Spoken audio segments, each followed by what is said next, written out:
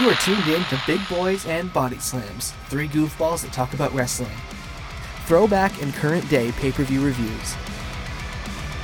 Follow us on Twitter at BB&BS Podcast. And while you're at it, check out our merch store and our Patreon page. All the links will be in the description below. Enjoy the show.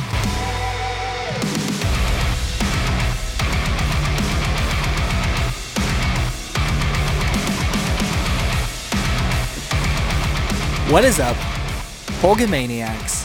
Here we are for a WrestleMania edition of Big Boys and Body Slams. And right off the bat, thank you, Hulk Hogan, for shouting out the Hulkamania movement at WrestleMania last night. Hulkamaniacs!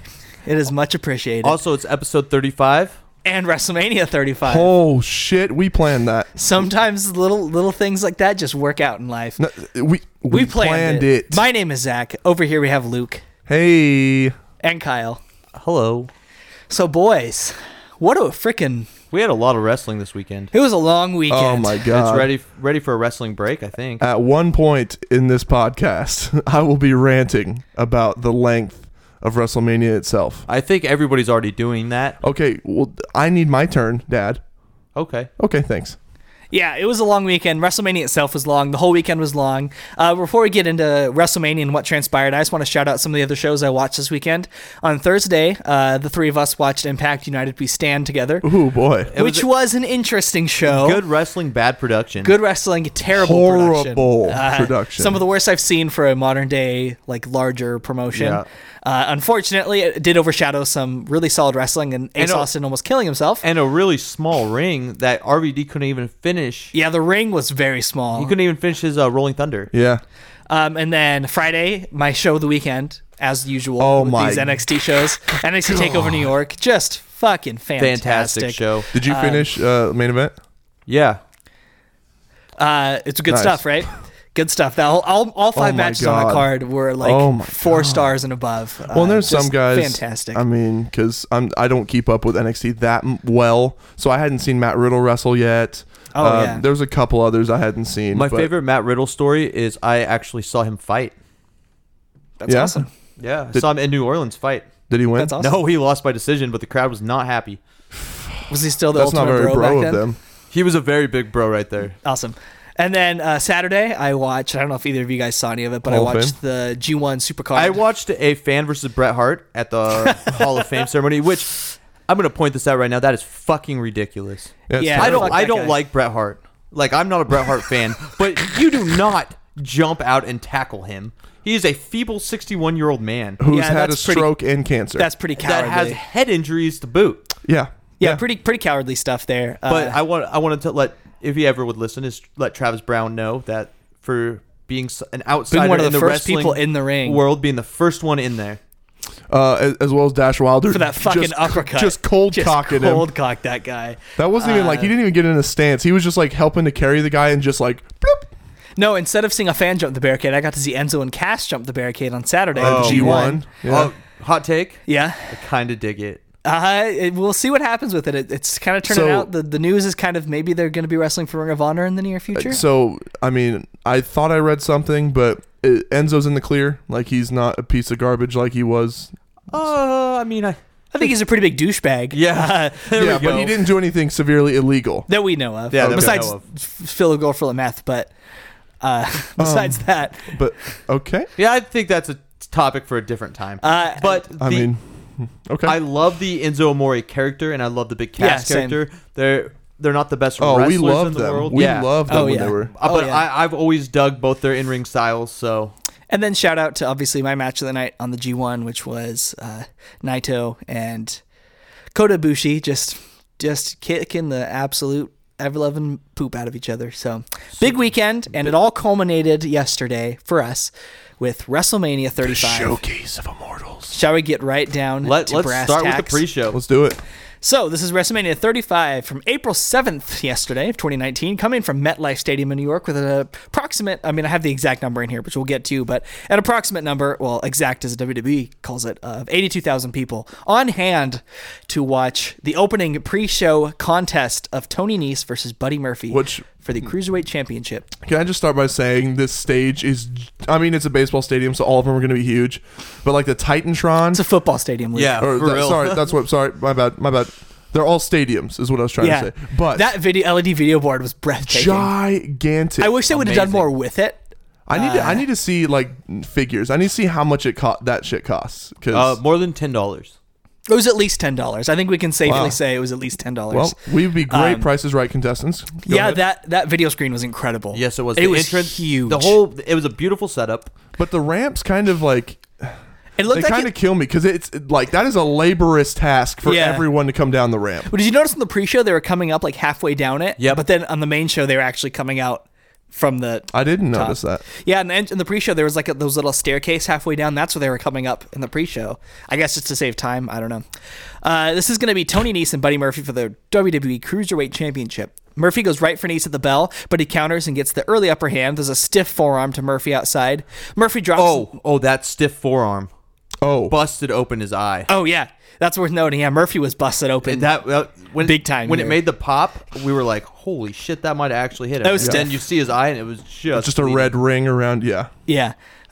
Murphy drops Nese gut first on the turnbuckle, and then we get a cutaway to a promo for the show we're about to watch. Murphy sinks a headlock, not Murphy. Nese sinks a headlock onto Murphy, whose eye is busted open at this point. This is when I first noticed. Nese counters a tornado DDT and then suplexes Murphy into the turnbuckle. There's some big strikes to Murphy, and then a spinning kick to Murphy, and then a moonsault to Murphy as he's draped over the middle rope for a Nese near fall. Beautiful. That was beautiful. It was a tight window, and he got a lot of air on it. It looked very good. Murphy tries a sunset flip, but he hits a corner super kick instead, like the Cheeky Nendo style where you pull the guy's head down in between his legs. Right. There's a Murphy's Law attempt, gets counted into a Nese roll-up for a near fall. We get a inverted Rana, or reverse Rana. I think it was an inverted Rana, they called it. Yep. By Nese. And then nice strike and counter exchanges here for a little bit, and both guys are just chopping, hitting, and kicking each other. Nese gets turned inside out with a clothesline. We get an inverted pile driver. That's what I called it. I don't know what it was called, but it was like an close. Alabama slam position, and then he pile drove him. Yeah, it was something like that. It was cool. It was like a pile driver. Yeah, it was really cool. I'm surprised that you saw a move that somebody getting dropped on their head like that in WWE, so I appreciated it, as grotesque as that might sound. Nese gets... I already wrote that down. There's a 450 splash for a Nese near fall, and then a big knee strike to Nese, V-trigger style, into Murphy's Law, and Nese gets his foot on the bottom rope to break up the pinfall. Murphy goes for a running knee, but Nese hits the super kick, and then a German suplex into the turnbuckle, which was brutal, and then the running Nese to Murphy, and Tony Nese wins the Cruiserweight title in 11 minutes. I gotta say, this was a good match. This outcome shocked me. I did not see The Buddy ending Murphy. was very abrupt. I did not see Buddy Murphy dropping this title anytime soon, especially to Tony Nese. Yeah, we'll give you a rating and then I'll explain. I gave it 3.25 stars, and I wonder, does this mean could Buddy Murphy be main roster bound? It could Just mean something to think about. Oh my God. So, I liked it a lot more than you did. I gave it 3.5. I mean, I wouldn't say it was a lot. Well, just a quarter. But. I was disappointed with the finish. I thought the finish was too abrupt, and I did not want to see Nese win the match. Nothing against Nese. I had this, I don't know. It was probably a wet dream of mine that I see Ricochet versus Buddy Murphy for the 205 Live title for a little bit. How about Johnny Gargano versus Buddy Murphy? That eventually? too. I kind of wanted to see Ricochet bounce around between Yeah. SmackDown and 205 Live and be doing both. Okay. Kind of wanted to see Rey Mysterio doing that too. Yeah. But so the match was really good. 3.5. We'll see where it goes from here. I'm kind of disappointed Murphy lost, but yes, Murphy could be making a Jump up. Yeah. Promotion.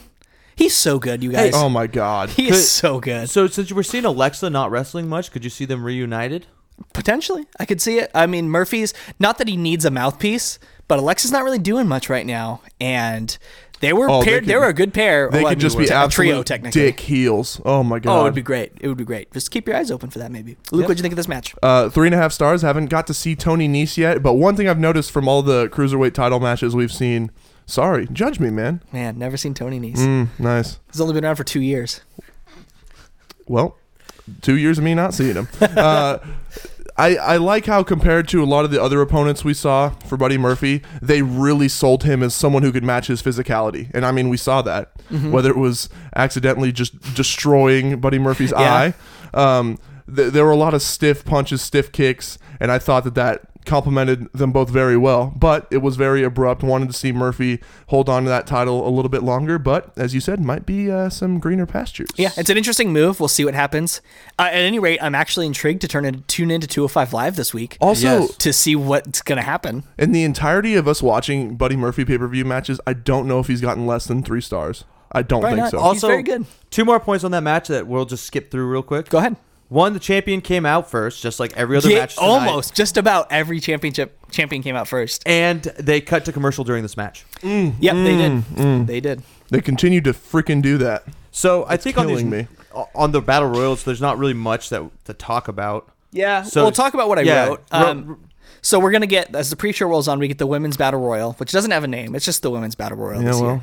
Doesn't deserve a name. Everyone gets jobber It entrances. doesn't deserve a name. It was terrible, so it doesn't deserve a name. It may not have been good, but it still deserves a name. If we're doing the Andre the Giant Battle Royal, we should get like the China Battle Royal. The China Battle Royal is what Yeah, it I should like be. that. I was just trying I thought to it didn't deserve a name. I was just trying to diss on the match. Hey. But all right. Most women We get can jobber fight if you want. entrances, except for some reason Naomi and Asuka. I understand why Asuka didn't, because she's obviously like she's like the kind of the flag bearer, The world Naomi champion. it was weird. But why Naomi? Naomi won last year, though, right? Yeah, That's that's true. true. That could That's be true. it. That's true. So that could be a little logic to that. So good point there. Thanks. I'm not going to talk about who all was in this match because it honestly is just a fucking big clump of humanity in the ring. I do want to point out Candice LeRae was in there. Yeah, but I'll just point out, I kind of wrote down who was eliminated and by whom when I could catch it. Nikki Cross is fired up and everyone starts brawling as the bell rings. Maria Kanellis gets dumped immediately. Asuka and Nikki square off until Nikki and Candice get hip attacked out of the ring by Asuka, so they're both gone. Ember and Naomi now face off. There's a springboard eclipse to Lana, which was kind of neat.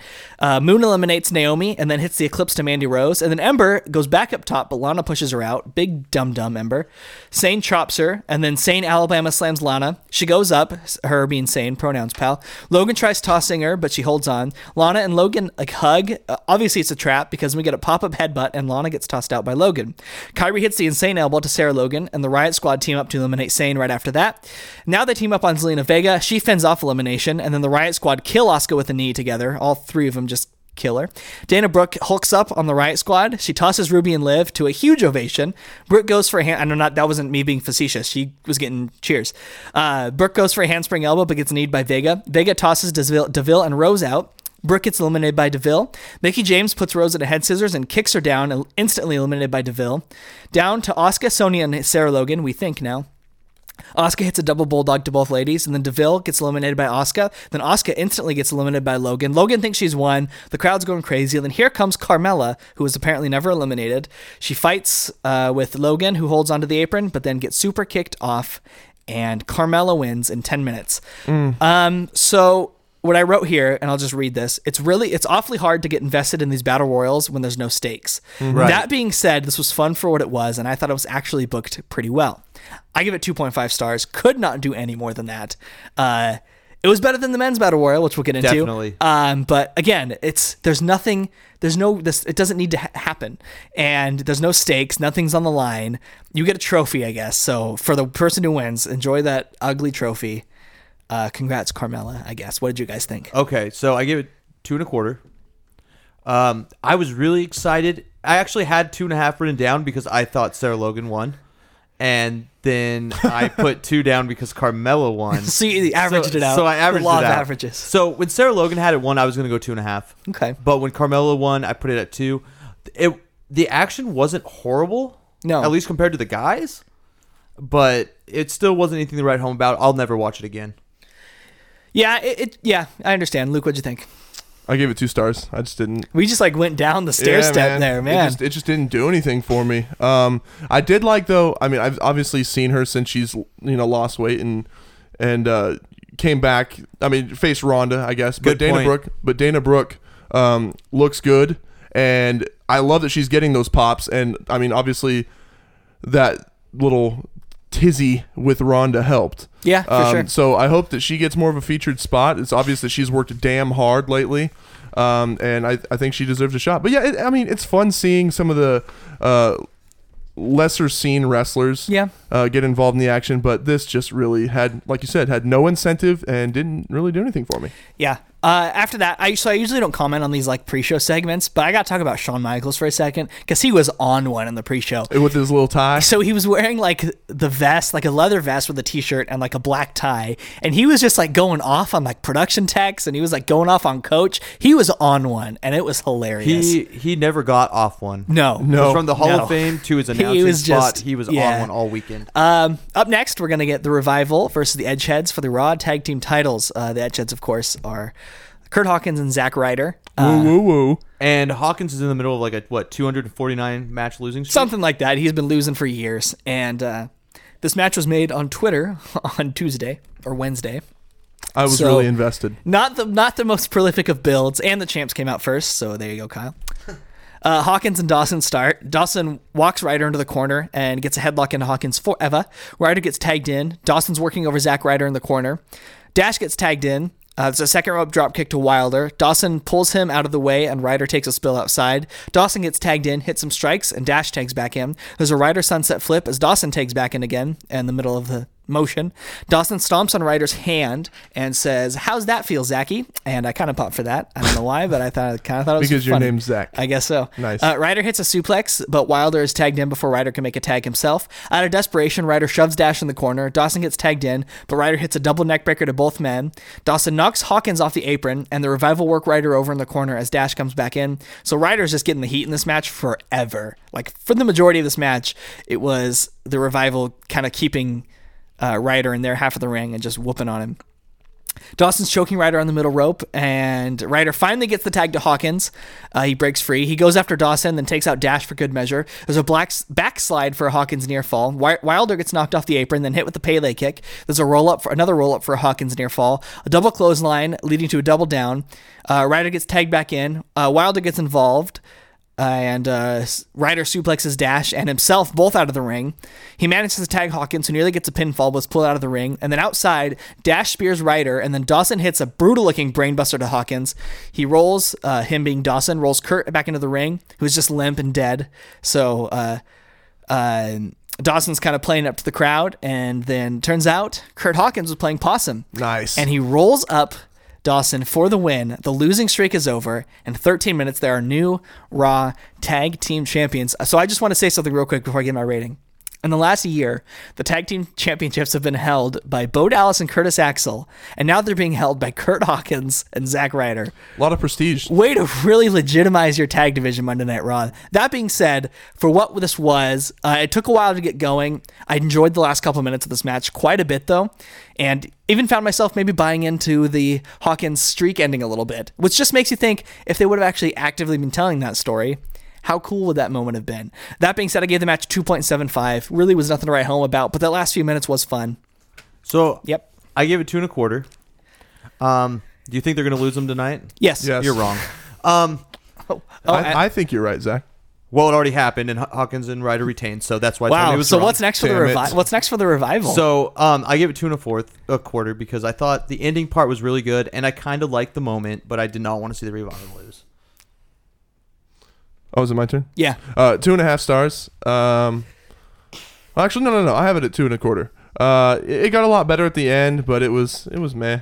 I do like how Hawkins kind of pulled a page out of Edge's book, had the dirty finish, played possum. And I'm glad that Hawkins and Ryder, or at least Kurt Hawkins especially, got his moment like Zack Ryder did. I don't even know how many years ago was that he won the ladder match. 32. 30. Yeah. Was it 30? It was 32. Was it? For the IC title. Yeah. Anyway, they got their moment, and that was cool. But I definitely put in my notes, too bad they'll lose it tomorrow. And turns out they still have So what's next for the Revival now? So they'll be gone soon, right? let me ask you a question. Yeah. Superstar Shakeup. Yeah. Could you see them going to SmackDown, having some teams go to Raw, and maybe see the Revival versus the New Day? I'd like that. That would the be- Revival versus the Usos. Imagine that. So you could move like the Bar back to Raw. The Burr? Yeah. You could move Rusev and Shinsuke back to Raw, and you could try to rebuild that tag division because obviously Revival's not going to work there. No, I mean this just further convolutes and clouds the Raw tag division to a point that the shakeup is the only chance I feel like for the Raw tag division to become relevant again. They're in purgatory right Also, now. It's bad. I think SmackDown is more for like the hardcore workers, like the Daniel Bryans and that's a good point. And the revivals, while Raw is more for the flashy guys, if that makes sense. Raw is more for flashy characters, while SmackDown's more for wrestling. Yeah, that makes sense. So you could see the revival move to SmackDown for that. Yeah, we'll see what happens. Just nothing against Kurt Hawkins and Zack Ryder. I'm not saying that they could have made convincing champions for that Raw tag division, but I mean, just given there was no build going into it, I mean, the team hadn't been on TV in a couple weeks at this point. Just yikes. We'll see what happens. Well, it's chicken with their head cut off. They just have no idea what they're doing. So we need something happening with Raw quick. Up next is the Andre the Giant Memorial Battle Royal. So everyone gets a jobber entrance except Colin Jost and Michael Shea. And Braun Strowman. And the Hardy Boys. The Hardys went on for a long time. Yeah, so here's what happened. So the Hardy Boys come in, I think first maybe? No, Jost and Shea come in first. And I have to admit, Colin Jost kind of popped me that he was wearing a Cleveland Browns Odell Beckham Jr. jersey in New York. So that kind of made me laugh. And then the Hardys come out. And then we cut to the pre-show panel, and they're just fucking talking forever. And the Hardys music is just going and going and going. This drove me, and maybe it's because I wasn't feeling very well yesterday, but this drove me fucking crazy. I'm like, God, get on with it. You've had 2 hours to talk. Yes. I don't want to hear you talk anymore. They're just like trying to break down the Andre the Giant Memorial Battle Royal. And it's like, nobody gives a fuck about the Andre the Giant Memorial Battle Royal. Either. It's a freaking Battle Royal. I did notice when the Hardys were making their entrance, there was a man in a ref suit outfit, like furiously doing the delete chant. Like furiously doing it. It was awesome. There's a couple people. What was Jost's compadre? What was his name? Michael Shea, who was wearing wrestling headgear. Yes, I was gonna say his head, like his expression the whole time, like, where the fuck am I here? And his headgear was hilarious. Did you notice their leggings? So Jost had like leggings that had Braun Strowman's head with anti-Braun. Yeah, it was good stuff. So they cut back to the ring here. Finally, Braun makes his entrance, and there's this great shot of Shea and Jost like standing in the back of the ring, looking like a deer in the headlights as Braun's coming out. You can tell they're actors. So I've got to say, like, I don't like this angle necessarily, but it's got kind of some funny moments. And they hammed it up. Yeah. So let's get to the match, I guess. Everybody just starts fighting as the bell rings, and there's just so many people. So Shea and Jost just both go hide under the ring. Lince Dorado gets eliminated. So does Curtis Axel. So does Tyler Breeze. So does EC3. So does Shelton Benjamin. So does Bo Dallas. All in like a minute. So they had to empty the ring because there's like too many people in this ring. So understandable. Luke Harper and Braun have a stare down. It goes nowhere. The screen fades to black and then comes right back up. Has Luke Harper lost a little weight? He looks good. He's looking trim. He does, but he's lost some muscle mass too, it looks like. It's like possible. His arms anyway. Possibly. Yeah. The screen fades to black, like we're going to cut to something, but we don't. It comes right back up. Slater gets eliminated. And did you guys notice that his head fucking slammed into the VR camera on the barricade? Oh man. Yeah. I knew that was going to happen at some point, and like finally, maybe we can do away with these stupid VR cameras. Is that what that was? Yeah. Is that what that is? Okay. So all the cameras on the ring post as well. Yeah, we were wondering what that was. O'Neal gets eliminated by Mustafa Ali, not Mufasa from The Lion King, Mustafa Ali, and then hits a tornado DDT to Noe Jose, and then tosses him. Noe Jose, go back to the Afro, buddy. Braun gets sent to the corner post, and then through the middle rope and out to the ground below. Carl Anderson gets eliminated. Rhino gets hit with the twist of fate, then eliminated by Matt Hardy. There's a poetry in motion to Rude, who then gets tossed. Grand Metalik is thrown out hard by Jinder, like 800 feet in the air. Kalisto gets monkey flipped out of the ring by Andrade, which is pretty cool. Gable gets eliminated. Otis Dosevich caterpillars on both members of the Ascension, and they both get thrown out. Then this is right about the time when Kyle and I said, remember when Ascension was taken seriously? Nope. Yes. Not since NXT. Braun is back, and he takes out Gallows, and then takes out both of Heavy Machinery, so good. By Heavy Machinery. Harper is trying to suplex Ali out, and then Jinder gets eliminated while this is happening. And mid-suplex, Harper gets kicked out, taking Ali with him in the suplex. And on the rebound, on the suplex, Ali just rams his head into the corner of the announce table. Similar to what we worried Kevin Owens almost did at Fastlane, but this time Ali actually did it. And had to get stitches, apparently. Did he actually? That's what I was reading on Twitter. So no surprise there. Andrade... Fucking idiot Andrade, by the way. Jesus Christ, this was so stupid. He Hurricane Rana's Apollo Crews out and eliminates himself in the process. Hey, at least he landed on his feet. Was it just a situation where it's like, I'm fucking done? Like, who cares? Like, I don't care. I don't care about this fucking trophy. Honestly, with how convoluted this whole match was, I feel like that was a planned spot. It probably was. It was so stupid. Because he was just like, oh no, what have I done? So now we're down to Braun and the Hardys, and then Jost and Shay come back in the ring. They try to help the Hardys eliminate Braun, but they cannot, and both Hardys are tossed. And so now Braun and the SNL guys are alone. Jost grabs a mic, and he brings his therapist into the ring, who somebody on Twitter said looks just like Chris Masters, and definitely did, by the way, so that was a good call there. Yes. He wants to work through Strowman's anger issue with him. Joe's therapist just gets fucking tossed around like a rag doll, and he's gone. He took some nice bumps. I like this. Michael Che tried eliminating himself, but Braun just punches him and helps him out. I think he bitch slapped him, actually. Did. Yeah. Strowman misses a big boot and gets his foot really awkwardly and unrealistically caught in the top rope. And by unrealistically, I mean he didn't get his foot caught in the top rope and had to put it over the top rope. I thought it was just like a hyperextension in the groin thing. It could have been, but I think it was supposed to be his foot got over the top rope and he was like straddling. It just didn't look very good. Jost tries with all his might to eliminate him, but of course he can't. He grabs Jost and like a baby, just like an old dish towel, throws him out of the ring into the waiting arms of several of the eliminated participants.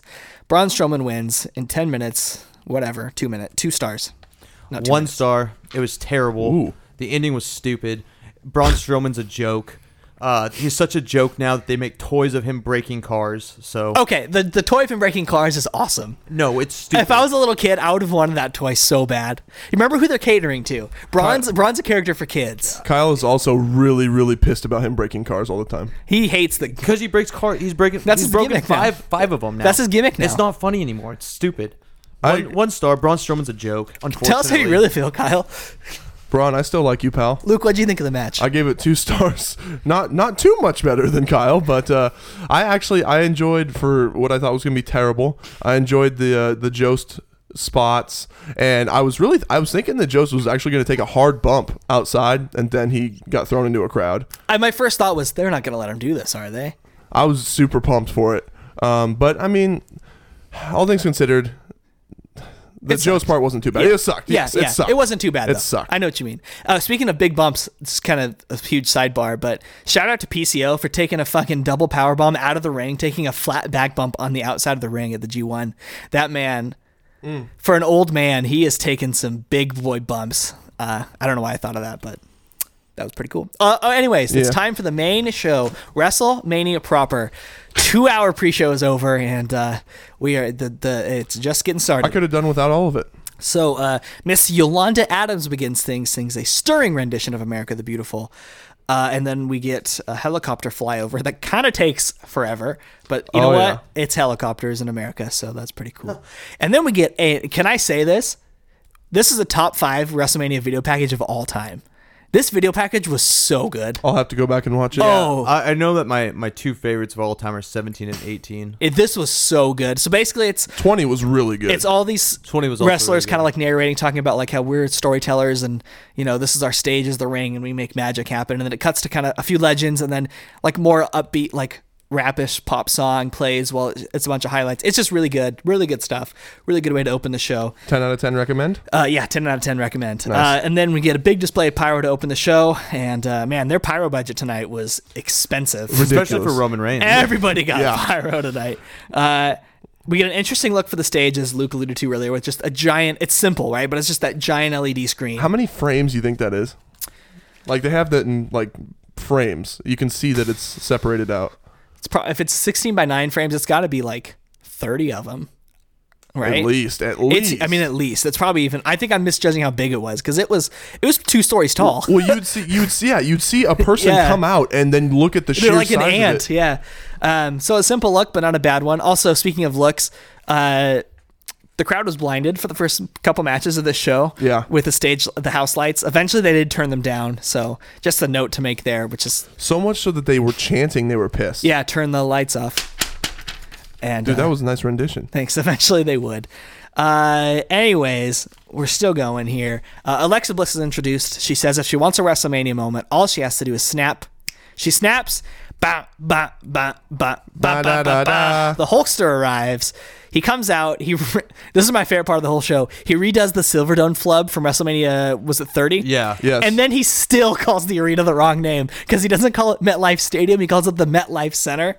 So he's still got the name of the venue wrong. Hulkster, I loved it. I love you, buddy. Technicality. It was great. And then he just does the whole shtick. He says, brother, what are you going to do when Hulkamania runs wild on you, Hulkamaniacs? Thank you again, friend of the podcast, Hulk Hogan. Yes, he Hulk Hogan. poses with Alexa Bliss, get that good photo op. And then... Which, that was cool. It just felt kind of cheesy with it was Alexa fine. in front of him. It was fine. And then here comes Paul Heyman, like a little angry potato, storming. He like parts this Alexa Hogan sea and storms his way down to the ring. Angry Apparently, little potato. Hogan and Bliss did not know about You that could tell either. because they were like, Hogan was like, had his arms in the air, like, what are you doing? Heyman storms to the ring. He says, if we're not going to wait around, if we're not going on last, we sure as hell ain't waiting around for our time. So we're going to go on right now. And he was going to say, we've got a flight to catch back to Las Vegas Where people Brock appreciate is us. appreciated. which Yeah. is a UFC reference. Thanks, man. Yes, I actually thought it was a for a moment, like my conspiracy theorist was like AEW. That's a good point. No, I think it was UFC. Yeah, Kyle corrected me very quickly. And that's going to be what we get. Brock Lesnar versus Seth Rollins to open the show for the Universal Championship. The crowd is cheering for Seth before his music even hits. And he gets a cool little entrance video with like Brock Lesnar's stupid skull logo and a sword like destroying it. And it says Beast Slayer. It's pretty cool. Lesnar goes after Rollins before he even gets in the ring, attacks him outside. Rollins gets hit with an F5 on the floor. Brock continues to beat down, tosses him over the German announce table twice. He finally throws Rollins in the ring. The ref's trying to check on Seth to see if he can compete or not. So he's trying to do because the his bell job. hasn't rang yet. Yeah, he isn't done with the beatdown though. Tosses him back outside. Seth is really getting his ass kicked. Like his back is welted. Oh my God. He's just getting the shit kicked out of him. Eventually, somehow, this negligent referee calls for the bell to be rung after Seth Rollins has been killed. The match begins officially. He goes after Rollins, he being Brock, in the corner. Well. Thank you. Hits a German suplex and another and a third. Rollins goes, or it's not Rollins, I'm an idiot. Brock goes for the F5, but like Seth fights it off and causes the ref to like go out of the ring because he doesn't get hit. While the ref's out of the ring, dick trauma. Mm-hmm. Brock is hurt. His one weakness, the ding ding. It's true. It's true. He is down 3 stomps. 1, 2, 3. In 2.5 minutes, Seth Rollins has won Technically. the Universal Championship. Guys, Hey, that holy cow, what a way to start wrestling. This might have been one of my favorite opening WrestleMania segments ever. Obviously, it's not Owen up Brett, there. but man, this was awesome. I loved this. The crowd was super into it. They loved seeing Seth go over. As far as a rating goes, I kind of struggled with it a little bit. So my initial thinking was it was a 2.5 minute match. well, and that's when the bell rang. Technically, Yes. I was going to give it 2.5 stars, a star for each minute that the match went. Nice. Kind of can put that together. I'm going to go ahead and bump it up to 3 though, just because of everything that happened in the pre-match. And I'm just so excited that Seth Rollins is the Universal Champion, guys. Seth freaking Rollins, the Beast Slayer, the King Slayer, whatever, whoever he's slaying, well deserved. So congratulations, Seth. I officially am going to go ahead and say 3 stars. I gave it 3.25 just because I was so happy Seth won. It's something I'd been waiting for. For years, really, for me Yeah, anyways. and it started off the show hot, gave the crowd what they wanted. I do wish it went a little bit longer because I do love watching Brock wrestle, especially against a smaller guy like Seth. But 3.25, I'm happy with it. Booked well. I also did 3.25. Every single Brock Lesnar little guy match on a pay-per-view has been awesome. Like the way that they sell for him, the way he's able to just toss him around and really make it seem like they have no chance from the get-go. I mean, they did that same formula here, and it still worked excellently. I do want to say, though, I definitely called the ref bump in the dick trauma. I definitely called it. They were teasing it on Raw, so it made sense. Yeah. Once I saw that he nut punched Brock, I was like, okay, there's gonna be Twice. a ref He bump. did it twice on Raw. Which the ref bump, quote unquote, was like him getting really close to getting bumped, and then like, I'm out of here. Screw Yeah, this. he just like bailed. He's like, I don't get paid enough of this shit. Which I mean, he probably This could- ref is incompetent. Yes. Let's just say that. Yeah, First but- off, he allowed the match to even begin in the first place. but an abrupt and a crazy way to start the show. I mean, Yeah, I was super into it, was man. hot. Just really well booked. Yeah, that's all I have to say about that. We get a nice display of pyro for Seth as he poses with the new title he just won on the entrance ramp, and then Jerry Lawler is introduced as the special announcer for the next match. Says almost nothing during the match, but he was on the pre-show there for a little bit, and Yeah. he didn't say too many constructive things either. Really, none of the guest commentators outside of Shawn Michaels really said much. And then there was Shawn, which we'll get to later, who was just yapping the whole match. Edge and Christian were also on the pre-show, right? Yeah, they were, yeah. Up next is going to be AJ Styles versus Randy Orton with Jerry Lawler on the announced team, as I mentioned. They lock up at the bell. There's some corner trumps to Orton. Orton wants the RKO right off the bat, but AJ fights him off. There's a drop kick to Styles, and then AJ gets a nice drop kick of his own. AJ hits a plancha forearm to Orton outside. Orton shoulder blocks AJ off the apron, and then Styles gets dropped off the apron again.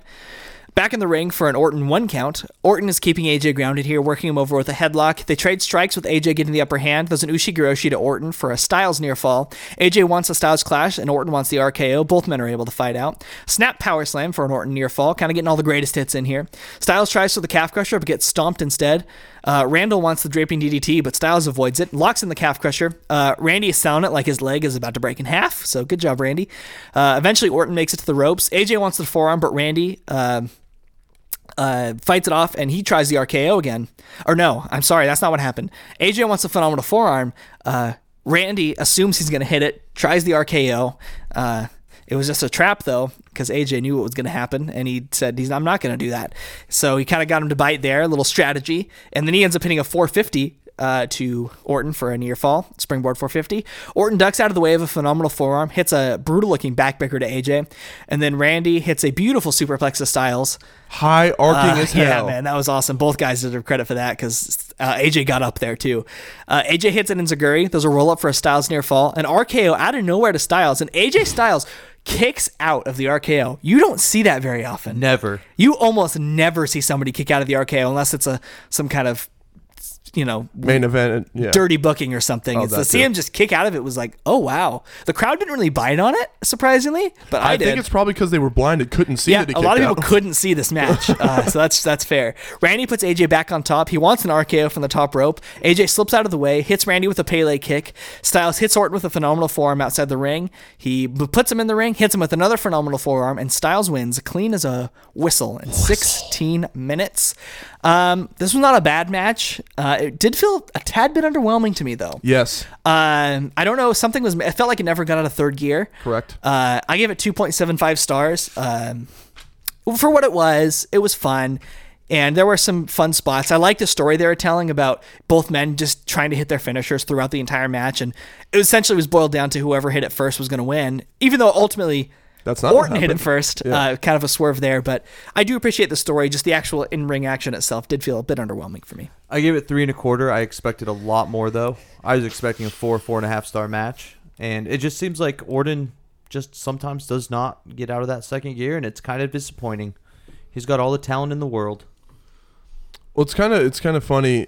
A lot of people were expecting this sort of an outcome, right? But then there was also that minority that said, dude, this could be the dark horse match. Watch out. And I kind of bought into that hype. And I was like, yeah, I mean, Orton seems to be at his best when he actually is really invested and cares. And it seemed like he was invested in this, especially by the promos they were cutting, etc. And AJ is obviously always going to, be the cream of the crop. So right. I gave it 3 stars.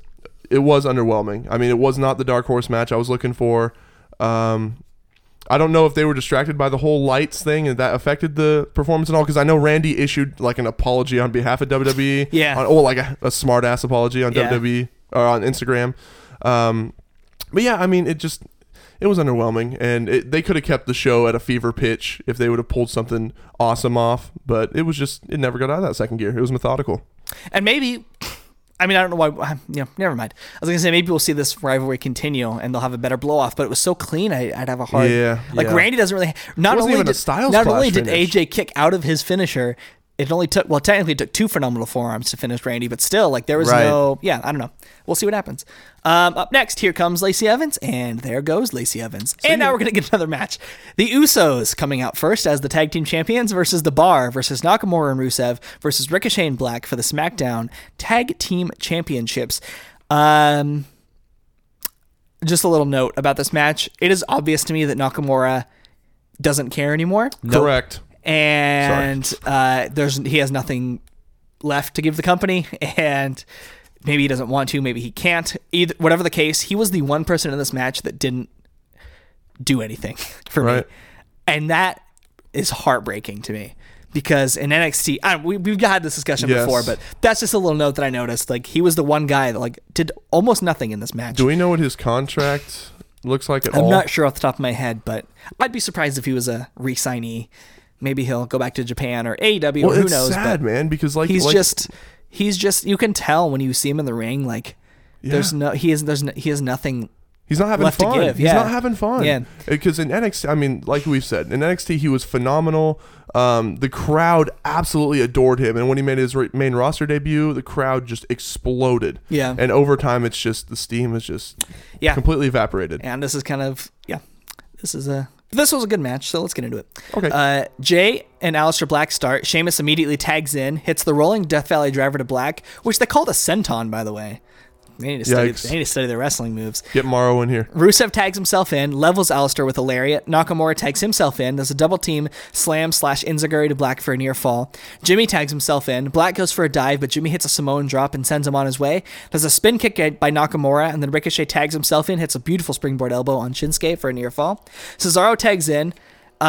We get a really nice sequence that leads to a Ricochet Hurricane Rana, where they're kind of just like doing a bunch of spinny shit.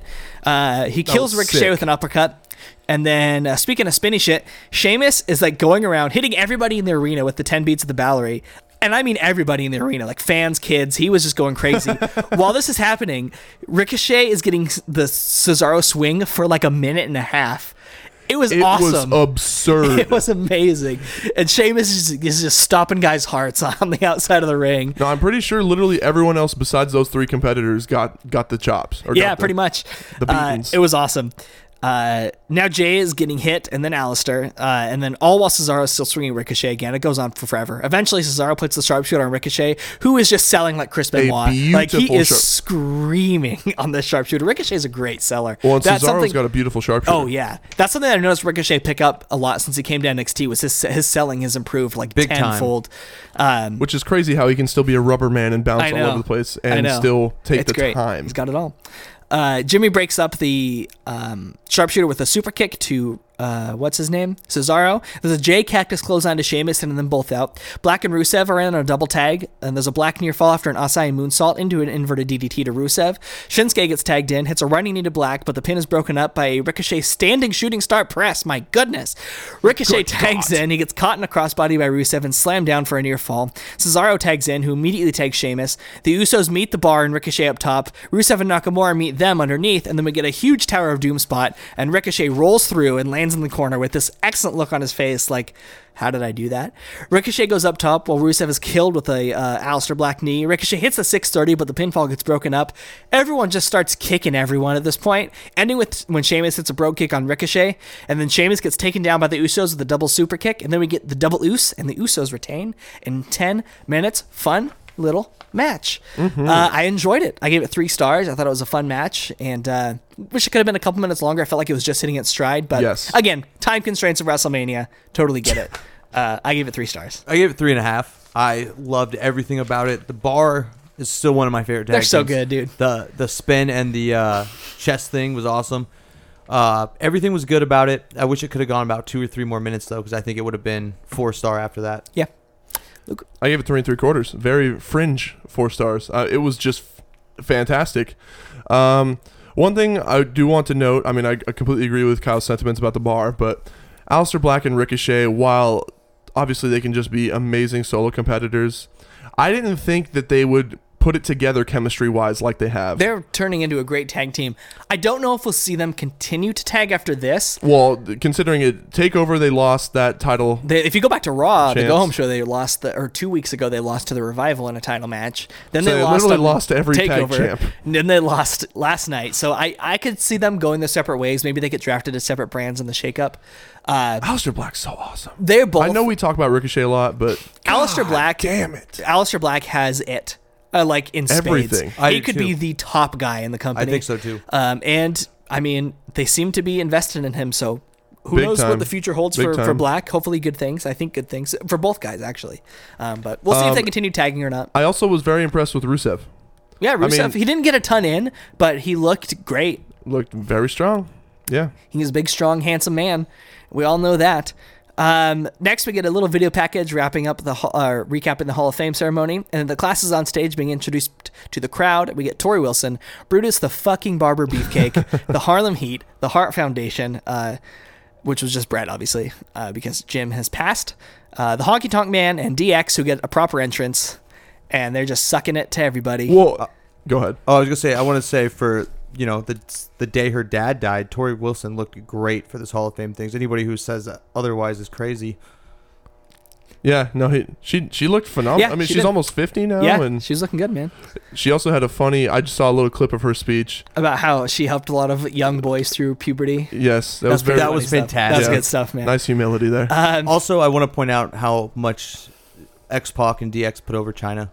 Yeah, they really Oh, did. did they in the speech? Yeah. Oh, big yeah. time. Oh, yeah. Oh, left and right. Yes. Yeah. Okay. And I need to go watch that. Shawn Michaels basically said we wouldn't be where we are without China, and X-Pac said we need to call it the China Battle Royal. Yeah. Oh, sweet. Even there was even a China chant when DX had their entrance. Yep. At Mania. So. I will say they tried to do like a pan at the end of this little presentation where they tried to show everyone standing valiantly, and then as it's getting towards the end, it's just DX running around hugging people and just like just going. The only nuts. person paying attention was Booker T, who like held out both of his Hall of Fame rings. Even Stevie Ray was just like, Yeah.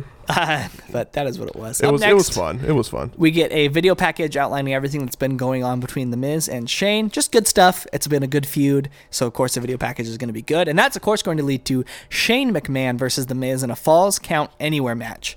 I love how when Shane comes out, as he's been doing, he makes the ring announcer just introduce him over and over again. To eventually, like, the last time he announces him is so over the top. It's amazing. George, as I like to call him, Miz Senior, is at ringside once again. Miz Dad. Yes. Shane leaves the ring right as the match starts, trying to get away from the Miz. Shane goes after George, and Miz goes after him outside. Shane gets the upper hand. He tosses Miz into the post, who takes a spill to the outside. There's a donkey kick to Miz by Shane, and then Shane clears off an announce table and just fucking kills the Miz with a monitor. Clocks him. I knew he got him, and then once I saw how much he was bleeding on the announce table, I was like, oh, he really got him. Because there was a puddle of blood, and it took some time for the trainers to tend to him while Shane got back in the ring and did this. So Shane climbs up on the top rope. He wants an elbow through the table, but George comes in and gets in the way. George. He like squares up, like he wants to go. Which is an instant meme. Oh, it was amazing. Of course, it's an instant meme. He squares up. Shane like teaches him how to properly square up and then attacks him. Miz eventually comes in and makes the save, all patched up. He starts going after Shane like a rabid dog, just kicking the hell out of him. He tosses Shane over the barricade, and my favorite part of the match, he goes to check on George, who's dead, right? Like, he's dead, and then but Shane, the Miz is talking to him, and he's like, are you okay? And you can see George being like, yeah. Like, he's talking to him, even though he's, like, dead on the side of the ring. And it takes forever for a trainer to come out, too. Like, what are they doing? And he's motionless. Yeah, he's like dead in the ring, and Miz is like, "Get somebody out here!" And like, it takes him like 5 minutes to get anyone to show up. Poor George. I just love that he was clearly talking to the Miz, even though he was like selling dead. It made me laugh like uproariously hard. I don't know if I was just out of it or what. Well, also the ring was hella mic'd, so there was a couple times throughout the night where we heard stuff that we should not have maybe. In the main event, you heard the 1, 2, 3 on the Spanish Fly. Yeah. He launches himself over the barricade into Shane again after George is getting some help. They brawl into the crowd and into a tech area. There's the DDT for Shane near fall. The Miz is working over Shane's knee. Miz attacks Shane with the chairs. They continue through the crowd. They're at the international broadcast section now, which is this rest of this match I found fascinating because they're brawling through areas you don't normally see people brawl through. They're just tipping over tables at this point. And just Shane's getting his ass kicked here. I mean, the poor foreign announce crew is just their station is ruined because everything's tipped over. And then Miz hits Shane with the monitor, like it was like a newer one. And then Shane like falls on a golf cart, and then he falls off the golf cart, and he falls like 6 feet off his golf cart. Crazy. He took a huge fall. I couldn't believe that. It wasn't. I don't know if he was really supposed to fall because it wasn't lit properly. Like the camera didn't catch it. Right. It just looked like when he fell, you see him fall on the top of the golf cart, Just and then he bounced just off the fucking roof. disappears into like the darkness. The And you're void. like, what just happened? Where did he go? Turns out he fell into the concession area. It was a big fall though. That man is indestructible. They continue fighting. They go up to the camera well, where the hard cams are. There's a skull-crushing finale on the camera platform with the best sound a skull-crushing finale's ever made. Just the twanging of metal and Shane's head. But Shane kicks out. Shane's fighting back. He wants to climb up the crow's nest where the hard cam is, and eventually they do. They get on top of this little crow's nest area. This is a great Wonder shot. what's happening here. Shane is apologizing. He's begging for forgiveness. It's also worth noting 3 areas of the crow's nest have guardrails on them. One And end is there's one curiously open. exposed. Shane is apologizing. There's a great shot of the Miz just looking furious. He goes after Shane, suplexes him off the crow's nest into the most obvious crash pad I've ever seen. It was still an awesome spot. It was like 15 feet down. And then on the landing of the suplex, though, Shane's arms are over the Miz, and he gets the pinfall. And Shane Both dead. McMahon, the best in the world, wins the match in 15 and a half minutes. This was my match of the night up to this point. Oh yeah. This match by surprised far. the heck out of me. This was a fun match. I give it 3.75. Just had a great time with it. Everything worked for me in this match, from George's involvement to them brawling through the crowd to them going all the way up to that crow's nest where the hard cam was. Like, it was just like, you know, a lot of times when you see brawls in wrestling, they're brawling in the same spots through the crowd, sometimes into the concession stand, sometimes into the backstage area. Like, when they're brawling to these, like, the international announce team and, like, they're brawling into the camera well, like, it feels like they're somewhere they're not supposed to be. And it adds this, like, almost, like, voyeuristic quality to the match where it's like, oh, I'm not supposed to be seeing all this. Voyeuristic. You know? And it just added a lot for me. So 3.75, loved this match. I also gave it 3.75. I am intrigued with the Miz's face turn. This was something I was not looking forward to. Same. And it has been fantastic. And Shane is putting up good matches. Like, they have good chemistry. Shane is that evil boss, and the Miz got screwed, you know. So maybe this will continue. it looks like it's probably going to go to Money in the Bank. I'm fine with that. Yeah, absolutely. Luke, what'd you think of this match? I gave it 3 3/4. Fantastic. I've been critical in the past about Shane McMahon taking up a spot on the card, because to me it's felt like sometimes he's just there for the Daredevil spot. Yeah. And it's taking up, you know, another way more talented wrestler's spot there. But this rivalry has been awesome, and this match, so fantastic. It was so much fun. So good. It was just Attitude Era nonsense, and I loved it. I did too. And the way that it led to, like, Shane's taken so many crashes onto those specific types of crash pads, man. It's just formula for him. Well, the whole thing too is like, clockwork. as they kept building the match, you kept seeing like tall objects or like different areas. You're like, is this going to be the Shane spot? Is this going to be like, first it was that huge LED post. I'm like, is he going to crawl halfway up it and jump down? No. And then it's that area where he fell into the concession stands, and it's like, well, he could jump off that. No. I don't know. It strung you along really well. I love that finish, though. Me too. love that Me too. finish. Me too. It continues the feud. Up next, Paige is introduced as the guest commentator for the next match, which is going to be champions coming out first. The Boston Hug Connection, with those wacky waving inflatable arm filling tube men, just not up to. They were a little they had some stage fright because about half of them or more didn't work. Unfortunately, They couldn't get erect. No, versus Tamina, they should take some Blue Chew. Versus Tamina and Nia We're not Jax. sponsored. Please sponsor us. Versus the Iconics. Versus Natalya and Beth. You've still got it, Phoenix. Yes. Bayley and Tamina start things off. Tamina with the early upper hand. She knocks several women off the apron. Beth jumps her. This match was a bit of a mess, so I'll do my best. Yeah. Nia makes the save until Natalya and Bayley toss her out. Nia gets tossed into the steps outside. Royce and Bayley are in now. Sasha gets tagged in. There's a spin kick to Sasha for a Peyton Royce near fall. She tags Billy in. Sasha rolls her up for a 1 count. There's a double team to Sasha as Royce is tagged back in. Bayley gets tagged in now. The crowd is dead silent for this match. Phoenix tags in. Kay tags Bayley out. Goes right after Beth with strikes and a pin attempt. Peyton Royce tags back in. There's some double team work on Beth Phoenix for a near fall. Beth hits a double suplex to Royce and Billy Kay. And she tags in Natalya, and they do a double team to Kay. Bayley breaks up the pinfall A heart attempt. attack, bruh. A heart attack, yep. That's a good Wow. point. I'm glad you brought that up. Forgot to write down what it was. It was a heart attack, which they actually called, because before they hadn't really been calling it. But Which is strange. Yeah, but tonight, because she's done it a few times now, but tonight they actually called it. Did you mention Bret Hart walked him to the ring? So No, I that's- didn't. That's probably why Yeah. they did it. Yeah.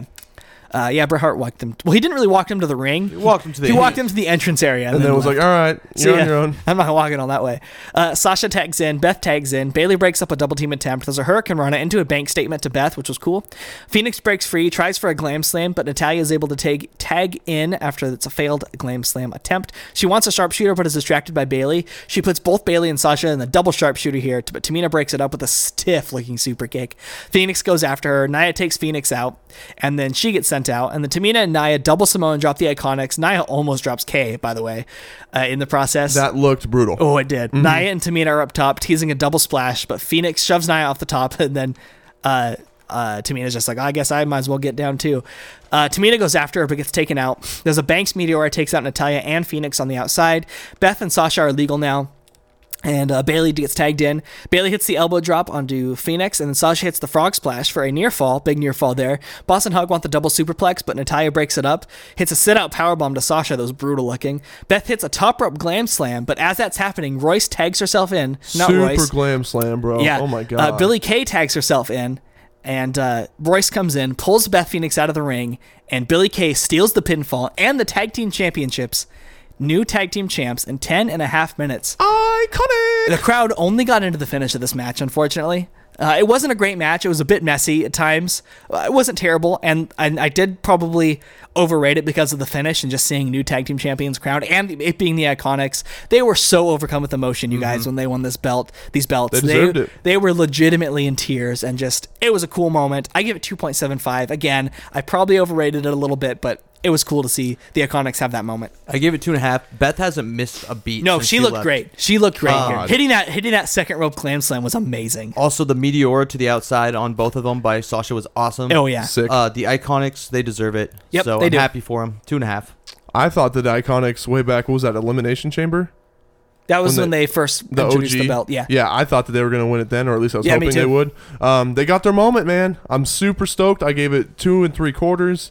The match wasn't that good, but And now we're at, what, 4 title changes? Wait, what? Cruiserweights. Oh yeah. The tag team Raw titles, the tag team. Universal. This is the night of the title change. I believe only one singles competitor retained their title. Yep. And I will say as well on this note, if they book it right, a Boston Hug and Iconics program could be super fun. yes, They could do especially a with lot the with dastardly that. heel stuff. And I just want them to focus on these two teams for now. Like, Also, as cool as it was to see Beth come back, like, so that's what I was going to ask. It seems pretty obvious that she wouldn't continue this. I think she's gone probably. Yeah. I don't think she really wants to wrestle anymore. No, she's kicking ass. Her and Edge Yeah. are the retired power couple. That's Kyle, do you right. think she's coming back? No, I don't think so. Okay. Up next, Kofi The ass boosting supreme. Mania, the ass boosting supreme. We're gonna get the WWE title match. I have to say, I had a bad feeling about this match's position on the card. In hindsight, I know exactly why they put this match here. Exactly. But going in, I was like, ooh, are they gonna bury a big moment in the middle of the show? The answer is yes. Spoiler alert. Here we go. The crowd is so behind Kofi as two men are sizing each other up at the bell. Daniel grounds Kofi. Kofi's keeping up with Bryan's mat-based style, beat for beat here in the beginning. Kofi lands on his feet after a monkey flip and he drop kicks Bryan. We get a beautiful Topicon dive to Bryan outside. Daniel's working over Kofi in the corner now. There's a surfboard applied to Kofi. I did it, Luke. Surfboard. You got it right. He breaks free and kicks Bryan in the corner. There's a big uppercut by Kofi. Kofi with the standing double stomp for a near fall. Kofi avoids a suplex, hits a beautiful leaping clothesline that connects to Bryan. Then hits the boom drop. Bryan rolls onto the apron, gets basement drop kicked out of the ring. Kofi goes for a dive, but Bryan avoids it, and Kofi hits the announce table very hard. Back in the ring, Daniel is in control. Kofi is draped over the middle rope, and Bryan goes up top and hits a knee drop right onto Kofi's the small of his back. Sick. For a near fall. There's a waist lock into a pinfall attempt for Bryan, and then some big corner elbows, and Kofi breaks free. Bryan recovers, hits a series of corner drop kicks. Kofi tries to stomp, but Bryan catches him this time and puts him into, let's call it what it is. It was the Lion Tamer. He puts him in the Lion Tamer. It was awesome. It was nice. Yeah. Kofi makes Well, it. it was a Lion Tamer. Then he kind of turned it into a Boston Crab. Yeah, it was awesome. But both were beautiful. It was awesome. Oh, yeah. Where was? Oh, Kofi makes it to the ropes for a break. Kofi and Bryan are up top now. Bryan gets knocked down twice, but he keeps coming back. Kofi eventually knocks him down and hits the big splash onto the back of Bryan as he's like in a crawling position on all fours for a near fall. That was brutal. They trade strikes. They're really going at it here. Kofi wants Trouble in Paradise, but Bryan has it scouted. He tries for the Boston Crab. him being Bryan again, but Kofi rolls it into a roll-up, and Kofi gets Bryan gets a roll-up of his own after that. Kofi gets a crossbody for a near fall. Bryan rolls into a pinfall of his own. Bryan holds onto his arm and wants the bell lock, but Kofi fights it off with a kick. Kofi goes for a corner attack, but Bryan hits a stiff stomp. Bryan, with a smug grin, does the yes chant in the corner, really getting a lot of heat from the crowd. Loved it. He wants the running knee, but Kofi gets a roll-up for a near fall, and then an SOS for a near fall. This entire sequence, by the way, was It's going so fast. It's so hard to keep up with during this sequence, but this is just as good as a pro wrestling match can be at this point. This whole second half of this match was perfect. Bryan locks in the bell lock and off of the pinfall attempt. Again, just these transitions are incredible here. Kofi desperately is trying to break free, but Bryan won't have it. He gets a toe on the ropes to force a break. Great moment. It's a great facial expression by Bryan, who's just starting to look real mean. Bryan hits the fickle kicks, and then Kofi absorbs the kicks and gets back to his feet. The crowd is just going insane here. They trade kicks. He goes for the death blow, him being Bryan, but Kofi catches him, and it's a big inverted suplex for a near fall. Bryan rolls outside, and Kofi falls to grab him, but Rowan steps in the way. He temporarily takes out the rest of the New Day in the process, but then Kofi recovers and hits the Trouble in Paradise, and then the New Day hit the up, up, down, down, which was incorrectly called the Midnight Hour, which is the old name of that move, but that's okay. That's for a near fall. No, it's not for a near fall. Just take Rowan out. I don't know why I said that. I mean, you need to be a commentator. That's all I'm going to say. So the Eric Rowan is taken out for now. Bryan goes for a dive, but Kofi gets a big strike in. He gets back into the ring. Bryan ducks out of the way of the Trouble in Paradise. Bryan hits the running knee for the nearest of near falls. Kofi hits those brutal stomps to Bryan this time. And so Bryan does it first. Hits where he holds onto his hands and hits the stomps. My favorite. I love that spot. He puts Kofi back in the LeBell Lock, this time in the middle of the ring. Kofi is fading quickly. The ref lifts his hands, but he has the might and the will to stay with it. The hand does not hit the mat. Bryan transitions into a really, really nasty-looking armbar, and then Kofi gets some stiff strikes to break the hold. He gives him a taste of his own medicine, hits the stomps himself, and then he hits the Trouble in Paradise, and Kofi is the WWE champion in 23 and a half minutes. This was this storyline has been excellent, but this match on its own was fantastic. Godly. Couple those two things together, 5 stars, you guys. Kofi did it. Kofi Mania, indeed. This was the highlight of the show for me and probably everybody else. I have not seen such a one-sided crowd in a wrestling match in so long. Just shows you how good the storytelling was, and the match was right there with it. I just loved it, guys. I also gave it 5 stars. The whole match was incredible. I really liked towards the end when they were getting that MMA like full mount position on, and they were pounding on each other. Yeah. And then Kofi got out of it, hit the SOS or Trouble in Paradise. Yeah. So I really think the whole story was great. The guy deserves the championship. I would love to see Daniel and Kofi continue for a little bit because this match was phenomenal, and I think they could still do more 5-star matches. Yeah. They're both so talented. But perfect. Kofi did it for the culture, baby. Now I'm going to be the dick here. He's giving it 4.5. I gave it 4 3/4 because there was just a couple botches, and the second half was, like you said, absolutely perfect. But I mean, there were a couple botches in there, so it wasn't completely. But the emotion, everything behind it was 5 stars. It was great. Man. It was just. Hey, where'd Luke go? Meltzer's on. Yeah. So we're all Meltzer at some point on this damn pod. So after the match, it was pretty obvious before the match that there was a belt underneath like this black curtain. So they tried to disguise it by putting Bryan's belt there, but it was very obvious like there's a belt under there. So you didn't say it, but when Kofi came out, Biggie had a present, was like, hey, this is for you after the match. So good thing he won. Which ends up being new WWE Champion T-shirts that they leaked. They put on shop.com during the match. Yeah, ridiculous. And then people were tweeting it. So the spoiler was like spreading like wildfire. Thankfully I avoided it. So there were 2 possible telegraphs that you saw between the WWE shop T-shirt leak and the clear there's a belt on that table. And of course, after the match, they removed the sheet and there was a belt. The old WWE Championship belt is back. Kofi gets it. He celebrates with his kids. As good as it gets. Such an awesome moment. It was amazing. And so the first purely African-American champion in the history of the company, WWE champion. Yes. So history for Kofi. I hope he gets a good run. Man, he deserves it. Do you think he's going to get an extended run? Because I'm not sure. Well, I'm telling you right now, it's a winner-takes-all title versus title match tonight between Rollins and Kofi. You're kidding. I'm not. No shit. What? Are you serious? Yeah. I'll let you know if anything pops up, but it's That's winner takes all. ridiculous. That better be like a double DQ or a double count out or something. That's going to ruin my mood. Well, so Lars Sullivan debuted tonight too, and I could see him. He beat up Kurt Angle, so I could see him running Poor back. Kurt. Well, what's Kurt doing on Raw? He was saying goodbye, and then Baron was like, "Hey, I guess," and then Lars came out and beat him up. Hey. But so I'm guessing, like, if I were to think of what happened, maybe Lars is gonna attack both of them and maybe set up Seth. I hope so, man. I don't know. Something's got to. Don't end this. Or Kofi run so fast. Maybe Daniel and Rowan interfere. This brand split's going to end, isn't it? Not And this way. I do not want the brand split to end. I think that's where we're heading. Because you're just gonna see a bunch of talented guys get buried. Yeah. You're just going to feed Anyways, the AEW train. Let's move on, I guess. I'm sad now. Alexa Bliss visits with Jost and Shay, who are still in the training room, which is a nice touch.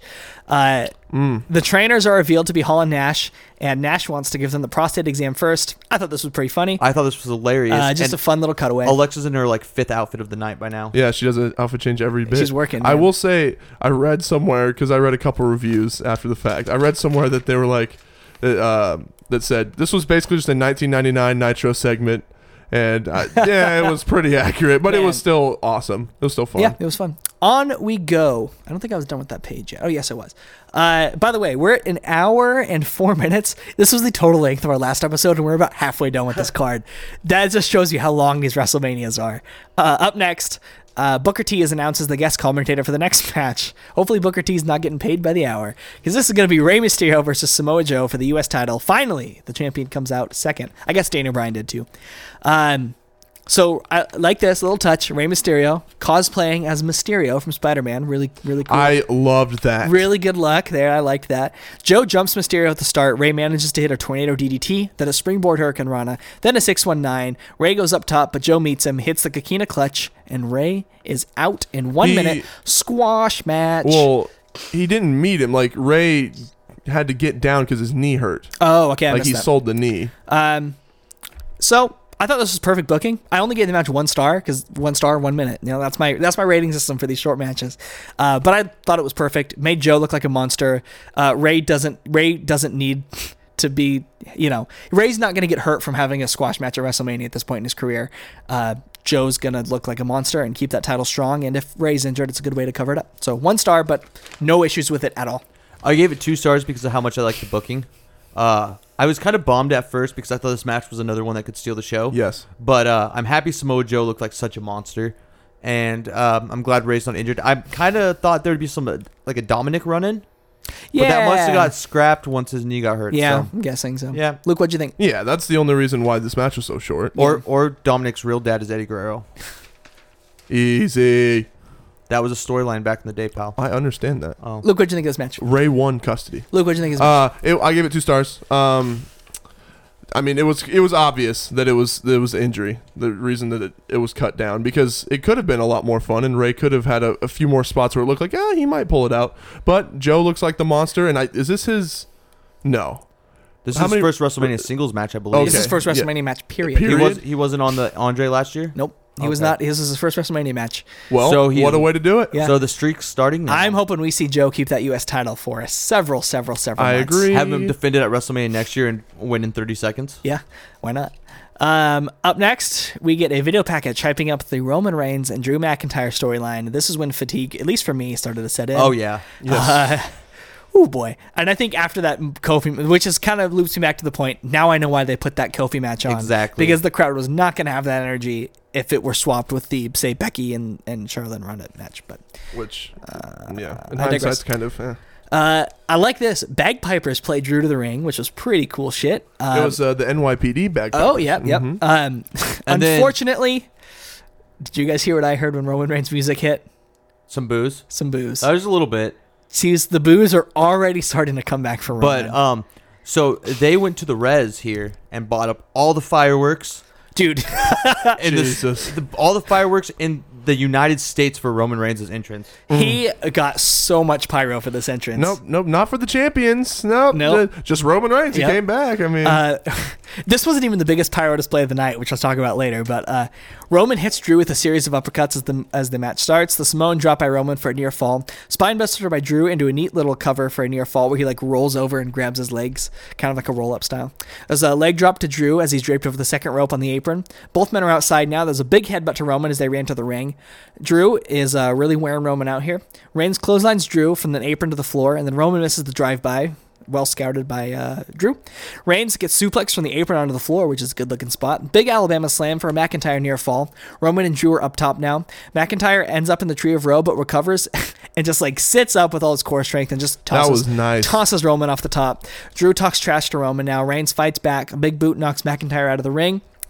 This time he hits the drive-by out there. The crowd is distracted by something I noticed at this point. I don't know what it was. I was looking on Twitter, but I couldn't find what it was. But the crowd was very clearly distracted by something happening in the arena. Reigns gets Samoan. Samoan drops Drew outside, and then he wants a Superman punch.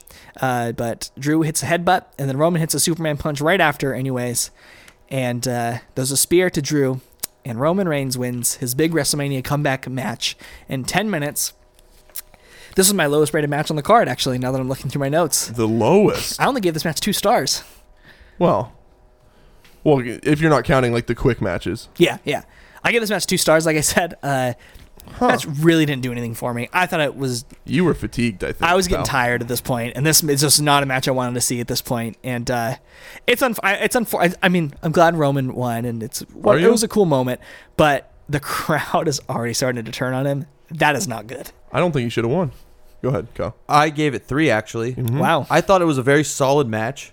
I enjoyed it for what it was, and I mean, it made sense that Roman won, but I wanted to see Drew win. I also gave it 3 stars, and very solid is exactly how I'd describe it. Drew, we were kind of talking while we were watching this, Kyle, and Drew better be main event in the next WrestleMania. Like, I agree. He's there, he should man. be. He needs to. The only thing I can say here, though, is so he's the Scottish psychopath, right? And he has some intensity, and he's sadistic to a point. I want to see him take it up another notch. Yeah, I do too. If he's going to be called a psychopath, I want him to be roaring. I want him to do everything. He was starting to get there when those series of matches he had against Drew or Dean. I mean, yes, you're correct. And didn't really see that here. But. So yeah, it's been kind of spotty, and I need him to just go all out with it and be a true Scottish psychopath because he's just a huge monster, dude. He's a big man, and I wish he would have won, but I knew that Roman was going to get booked. Oh yeah, for sure. I just hope it's not back to the same old shtick. Because the crowd will turn Roman on it. overcomes literally everything. The crowd will turn on that. And they already are. The boos are already starting to happen. The reaction was so mild. It was. Did he not get fireworks after he won too? He did. Like everywhere. Up next, it's time for a little musical display, a little concert. Time for Elias. This was fun. He introduces himself, and he's got a drum set, and he's just shredding. On the Titantron. And then it cuts to him on piano. On the Titantron. And now it's in the ring, and he has his guitar. And he counts himself in, and the 3 Eliases play a song. And then drummer and piano Elias bow, and then he says, "What does WDB stand for?" And he starts to play another song, but this time he's interrupted by an old-timey broadcast. Oh, no. Go ahead, sorry. We get some old-school footage of Cubs and Yankees. We see Babe Ruth. He hits a home run. Calls his shot, sir. Yeah. And then Basic Thugonomics starts to play. And here comes the Doctor of Thugonomics, John Cena. At this moment, I shrieked like a girl, and Kyle can attest. I'm sure it was you did. One of the most obnoxious things I've heard over all weekend. Oh, I'm sure it was. Oh my God. Go ahead. Out comes Cena. He grabs the mic and begins to freestyle. He says that WWE does not stand for Walk with Elias. It stands for Wasted Wrestling Experiment. He says that he... something about nuts, but you got a big bush. And then he says he'd do an AA, but he's going to F you, Elias. Pumps up his shoes and then hits the 5-knuckle shuffle and the F you. And then leaves. Super fun. So that was a fantastic segment. Yeah, it was awesome. You didn't mention the part where he had humility about calling himself the Golden Shovel and everything. Oh, that's right. He said he was called the Golden Shovel. Also, everything was great except for the stupid patch on his hat. You really did what not was like it? that. It was I don't know. It was annoying. It was like a Boy Scout patch or something. So stupid. It was something on the Yankees hat. And it was kind of funny seeing old man Cena be the Doctor of Thugonomics. But he still looked like Dr. Thugonomics. It was fun. It was fun. I love this. This was my favorite. This was my highlight of the night. Honestly, no way. loved it Kofi so Kingston much. winning the title. I loved it so much. He loved it, it man. was just the biggest fan service, and my ass was boosted to the moon. Oh, mine was too. Because this is the John Cena that I loved so much. Up next, we get a hype package for Triple H and Batista. Give me what I want. Give me what I want. Up once again, it's good stuff. All these video packages are good stuff. Give me what I want. Give me what I want. Give me what I want. That's a recap of that promo. If you've never seen it. Well, Zach, doesn't sound like you're going to get what you want here, but we're gonna have to get the longest match on the card, folks. So buckle up for that. It is the longest match on the card. Oh, yikes! This match is too long. That's every Triple H match. Batista enters with a full security detail, and then he's got the pyro, and he trips getting into the ring, and then my entrance of I don't know, this or Charlotte, but this amazing Mad Max entrance that Triple H gets. It was awesome. It's awesome. He's got like this kind of bad CG cartoon, but it's still kind of cool, of like Mad Max, and you see Triple H driving like a buggy, and then out he comes in an actual Mad Max car, and he comes out, he drinks the water, unfortunately he spits all over the driver of this car. Hilarious. Which is pretty funny. It was pretty Hopefully funny. that guy got paid well. That was pretty cool. And yeah, that was that. And now the match is going to start. They're right up in each other's faces off the bat. There's a lariat that knocks Triple H down. Both men, right away, they go outside as Triple H gets sent hard over the announce table. This is Old Man Bump City in this match. This is no holds barred, by the way. Yeah, no holds barred, thank you. He leaps back over and tackles Batista into the ring apron. Triple H gets sent into the timekeeper's area. He recovers and emerges and smacks Batista with a toolbox. He opens the toolbox up. First, he grabs the chain and just starts lashing Batista in the back with it. Brutal. And then he wraps the chain around Batista's face and yanks up on it. Ends up choking him for a second. Batista gets sent into the steps, and then Triple H grabs a pair of channel locks, and he tightens it on Batista's fingers, and he's got this great smile in the crowd, like the sadistic, evil babyface that he is. And then he stomps on Batista's hands. It was very Pete Dunne-esque. It was. Now he has a chair. I love this because he grabs the chair from behind the announcer table area, and then he just like blatantly too sweets HBK as he's like leaving the announcer's area. Like, I wonder who HBK is rooting for. He did say who he was rooting for, but you know. He told Batista he wasn't rooting for anybody. Oh, that's true. But then he said, I'm rooting for I totally Trips. expected a HBK run in here. I did too, by the way. Oh, sorry. I did too. He also grabs a pair of needleless pliers. At this point, I'm thinking we're going to see a man get murdered, hostile style. Oh, no, I knew exactly what was going to happen. He sets the chair up Luke on did. top of Batista, sits on the chair, tightens the pliers on Batista's nose ring. My favorite visual is this like panicked Batista who can't do anything, and he just rips this nose ring right out of his nose. I mean. And then Triple H gets slammed on the announce table, and then there's a side slam to Triple H on another table, and then Triple H gets sent hard into the barricade, and then on the other side, Batista produces a chair and slaps Triple H in the back with it. Triple H, near fall for Batista back in the ring. There's a corner clothesline for another Batista near fall. Batista gets sent into the ring post, and then Triple H wants the pedigree, but Batista counters with a modified air raid crash for a near fall. It was kind of like the reverse pile driver spot we saw earlier as well. Batista grabs the steel steps and bounces them hard off of Triple H's face. Yeah, that was yikes. awesome. I'm This is surprised Triple stiff. H wasn't bleeding after that spot because he got hit They're beating the piss right out of in each the other. face. And then he sets the stairs up on the announce table. Batista does, per announce pal, and Batista gets up on the steps on the table. He wants to Batista bomb him off the steps into the table. Into another table. Yes, into another table. But instead, Triple H back body drops Batista onto the announce table, which still won't break. I don't know if it was supposed to. Sign though. these tables to a contract. I know. Man. Jesus. They don't sell though. Triple H don't break defense. And then Triple H gives the suck it sign to Batista and spears him through the third announce table, which actually breaks. Triple H produces a sledgehammer from underneath the ring. He goes for a shot, but Batista hits a spear for a near fall. Batista grabs the sledgehammer, but Triple H gets it back, only to be spine busted by Batista. We get a Batista bomb to Triple H. Can I say that Spinebuster is still nice? Oh, yeah. But Triple H kicks out of the Batista bomb. Batista brings the stairs into the ring. Batista and Triple H are up top. Batista gets powerbombed from the second rope onto the frickin' steps. There's a pedigree, but Batista kicks out. Batista DDTs Triple H onto the steps.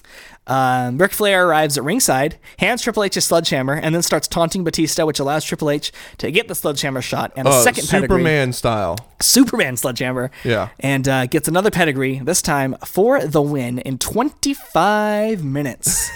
This match was about 10 minutes too long, I think. I was just really dragging about halfway through this match. That being said, there were some pretty fun spots in this match, and I just got to respect these two 50-year-old guys just beating the hell out of each other. I give it 2.5. So originally when I rated this, I rated it way too high. You're out of control. I was out of control after watching this match. I had it at 4, but I brought it down. When I watch these shows, a lot of times I rate things really high, like in the moment, and then when I like go to bed that night, I think about it, and I'm like, okay, glad you didn't live stream then. Yeah. So I brought it down to 3.5. This was the match I was looking forward to least on everything on the card, including the Battle Royals. I was like, I don't want to see this match. It was not good at WrestleMania 21. It's not going to be good now.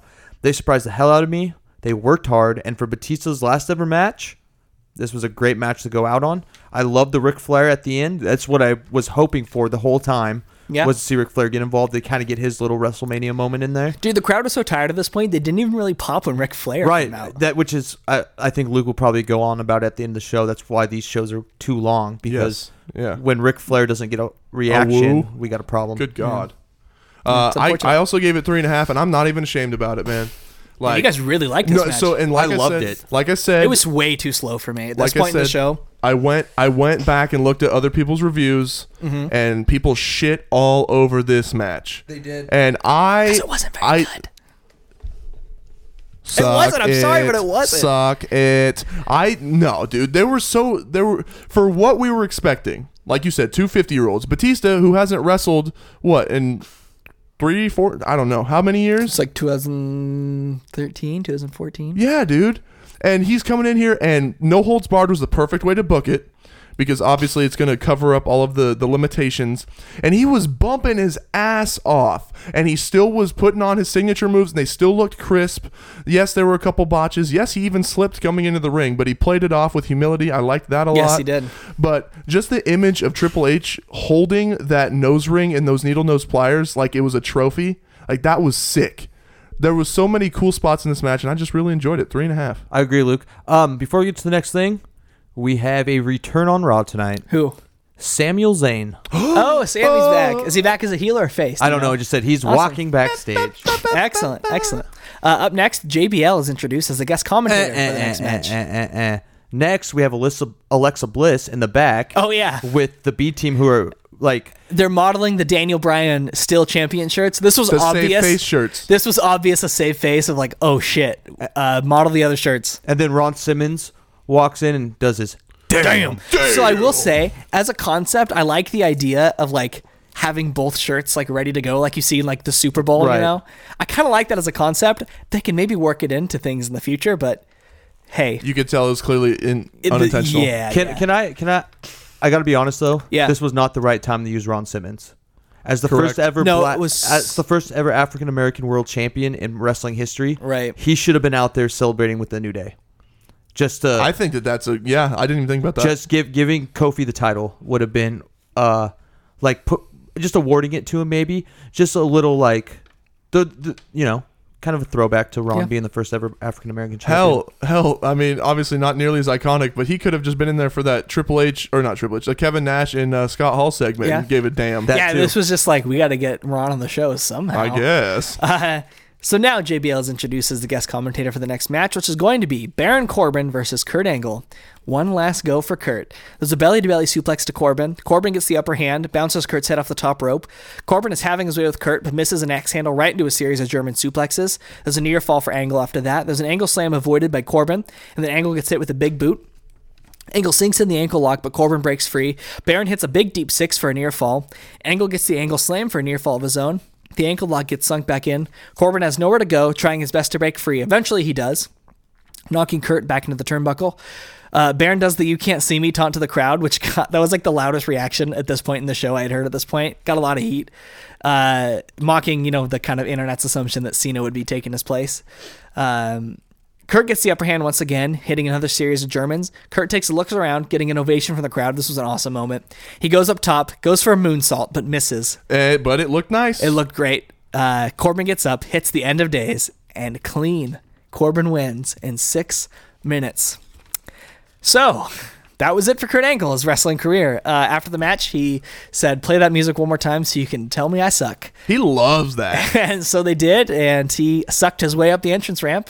Okay. And that's a wrong word choice. Crazy. And I have to say, people really were pissing on this online, and I kind of get it. It wasn't very good.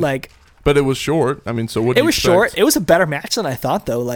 I thought both guys Corbin actually kind of carried Angle Yes. decently through this match. Yes. I give it 2 stars. Just it was what it was.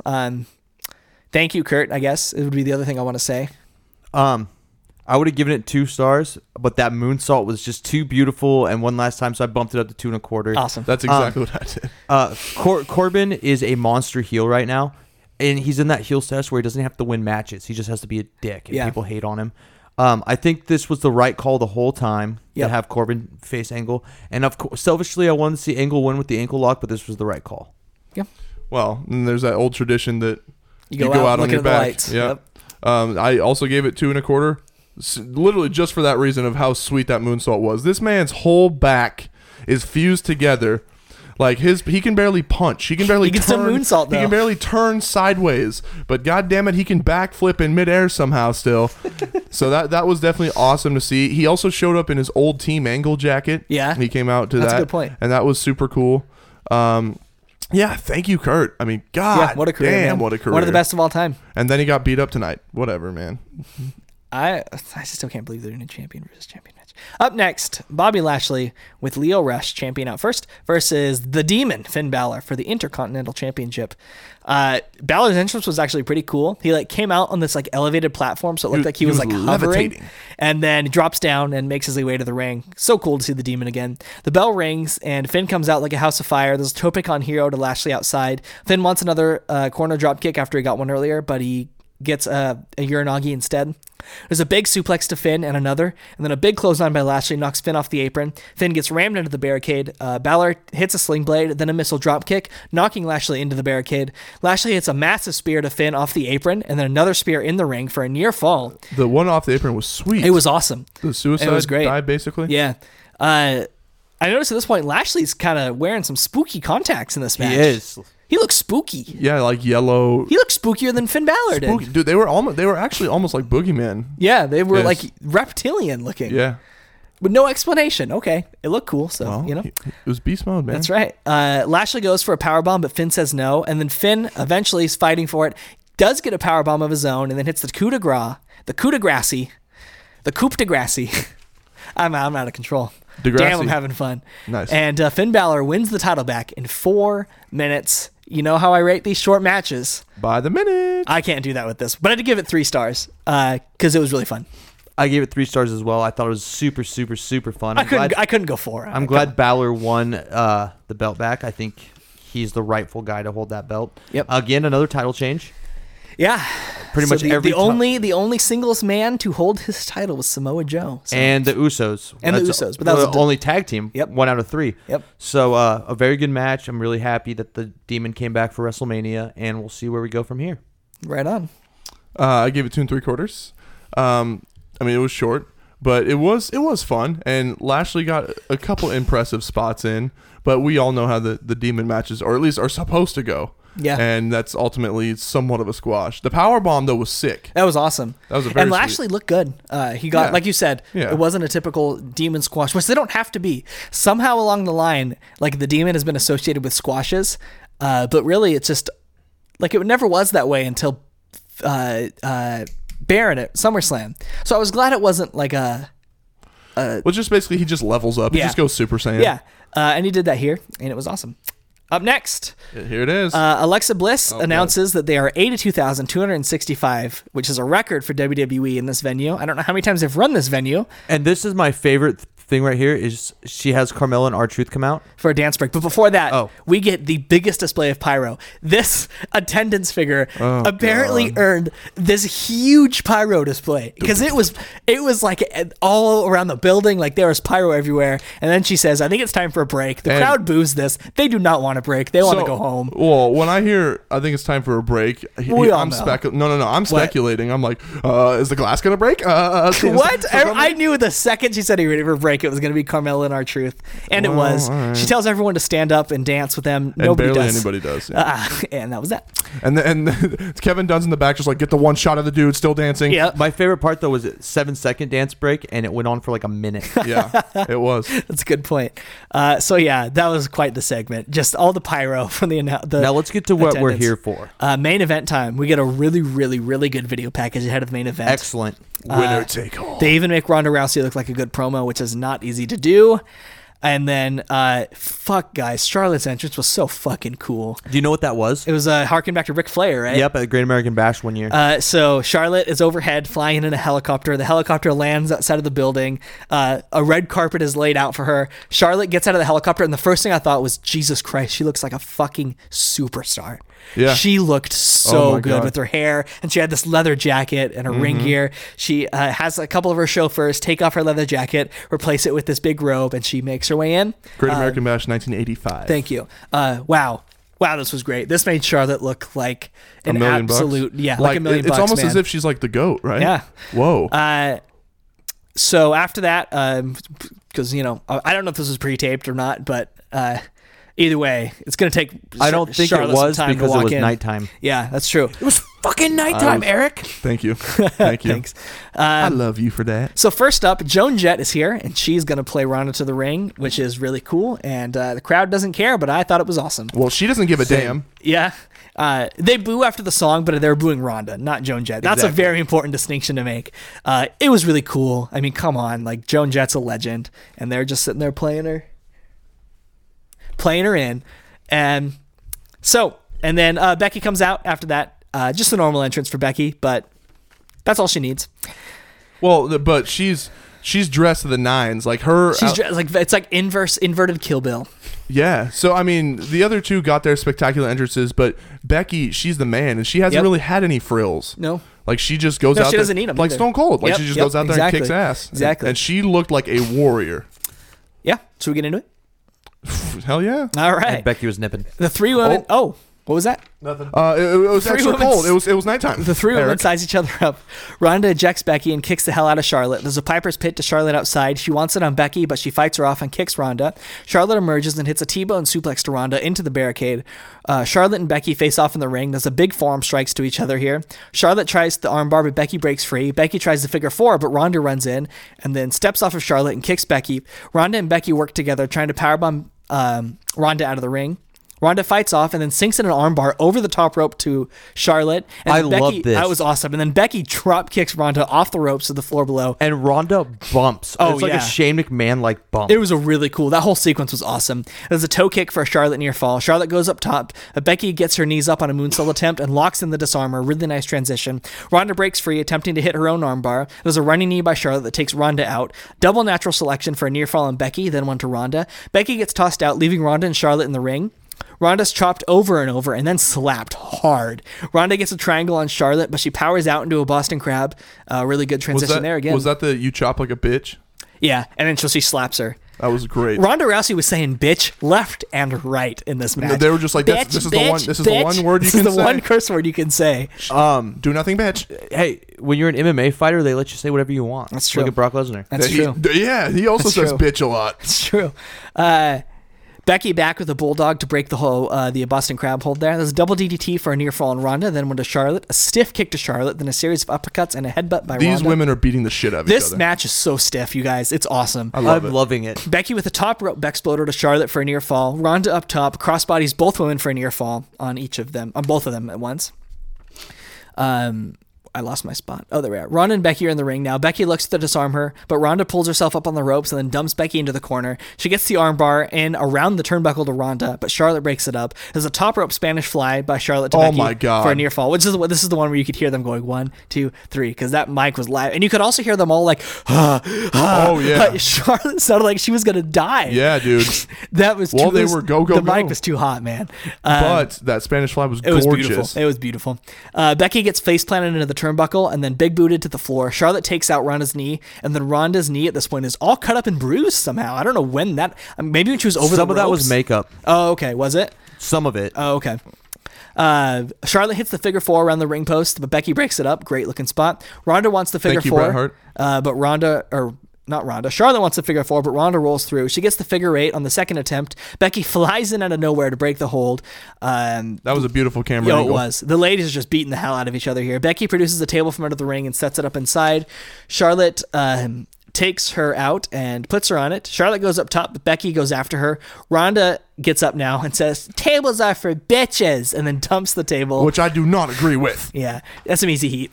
Ronda lifts up Becky for the Piper's Pit, but Becky wrestles out. Charlotte comes in for a double spear, and dual near falls. Each of the ladies. She tried, yeah. Theme of this match: Charlotte sets up a table in the corner. Rousey's head gets bounced off the table several times. Another spear to Becky for a Charlotte near fall.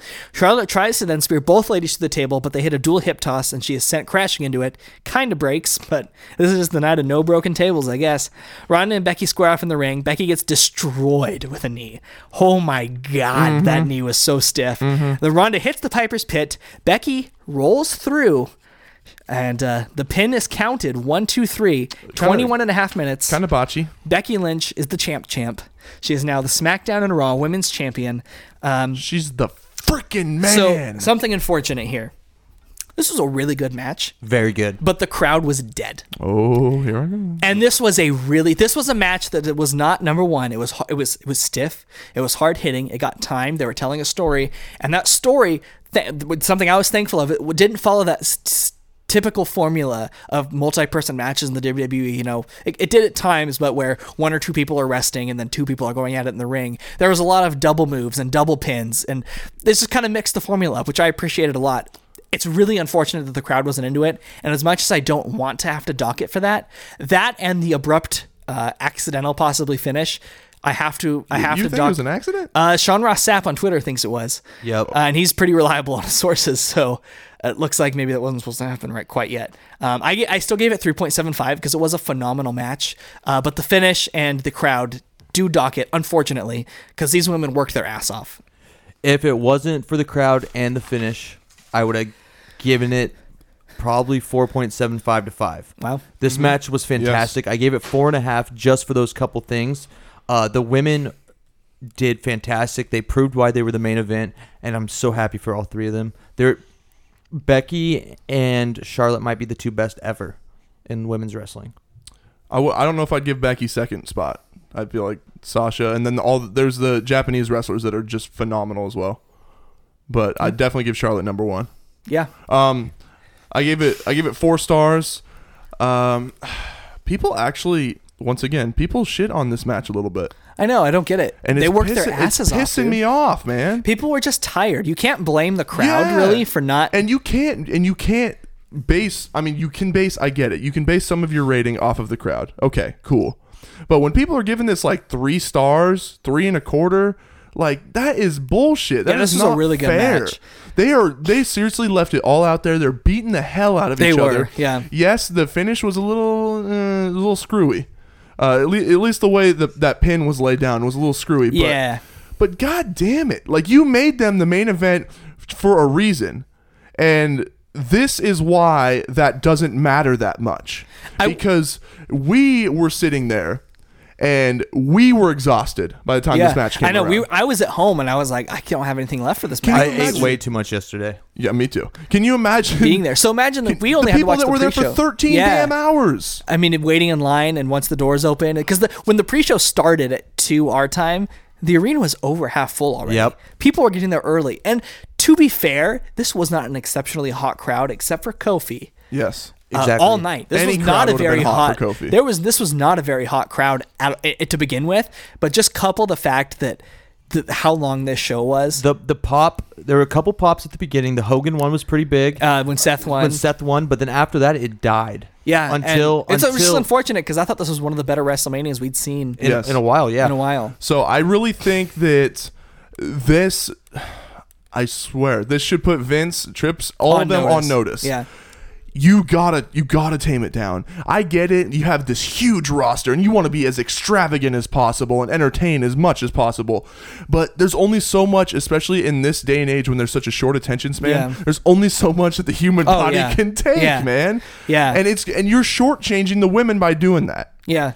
And there was segments in this WrestleMania you could cut out. Not a lot, but a dance break and cut that shit out. Yeah, you can cut the dance break, but you're not cutting my Outsiders Doctor thing. You could cut that. That was hilarious. You could cut that. I mean, how about Trips and Batista goes 15 minutes instead of 5 minutes? That's fine. But it's just absolute bullshit. Yeah, and it's too much. I'm saying take the other pay-per-views down to 4, take this one down to 5.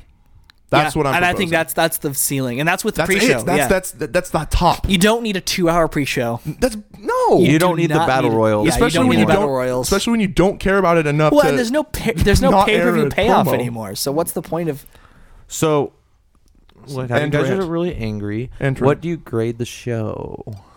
Overall, like I said, I alluded to a minute ago, this was one of the stronger WrestleManias In a long time. I think we've seen in a long time. I think it was on par with 21 that we watched. Not quite as good, maybe, last week. Well, 21 was a lot tighter, which I appreciate. Again, Yep. that just goes back to show length. The show length hurt the show for me. I give it a B+ overall because there was far more good than bad. And overall, it's a very much a net positive for me. Just next year, guys, let's rein it in a little bit. I give it an A-, and there's 3 reasons why I gave it an A-. 3 reasons why. Seth Rollins, Becky Lynch, He's going to do it. Kofi Kingston. Hey. Well, there's a 4th reason, Hulk Hogan. But Nice. Fair enough. those 3 main reasons I gave it an A- because I think that's what everybody was looking forward to. You got what you wanted, and you went home happy. Don't complain about it. Other than the length, you got your champions that you wanted. So be happy and go home.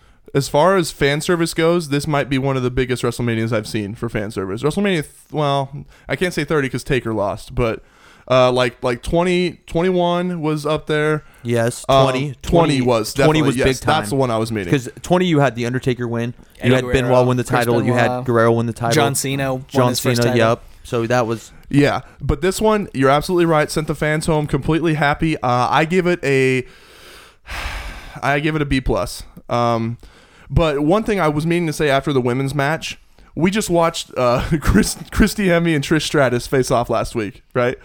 And now we're seeing women doing fucking Spanish flies, 360s off of the top rope backwards, like Putting each other through tables. and they were beating the holy hell of each other. So I'm so glad there was two historical significance to this show, and I was so glad they're able to main event. And women's wrestling just is so awesome. Yeah, and that's it. That's WrestleMania 35. Did you say beat the holy hell out of each other?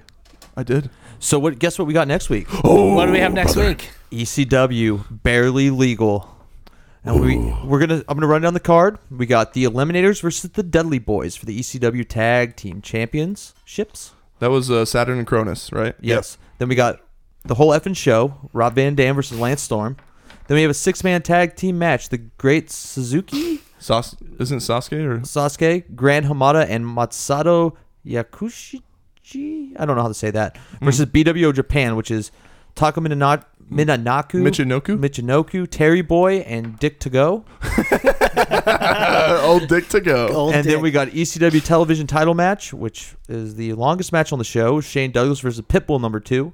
Oh, Then we have That's the Francine payoff. Yep. Then we have Taz versus Sabu. nice. Ooh. And then we have Terry Funk versus the Sandman versus Stevie Richards in a 3-way dance to determine the number 1 contender for the ECW Heavyweight Championship.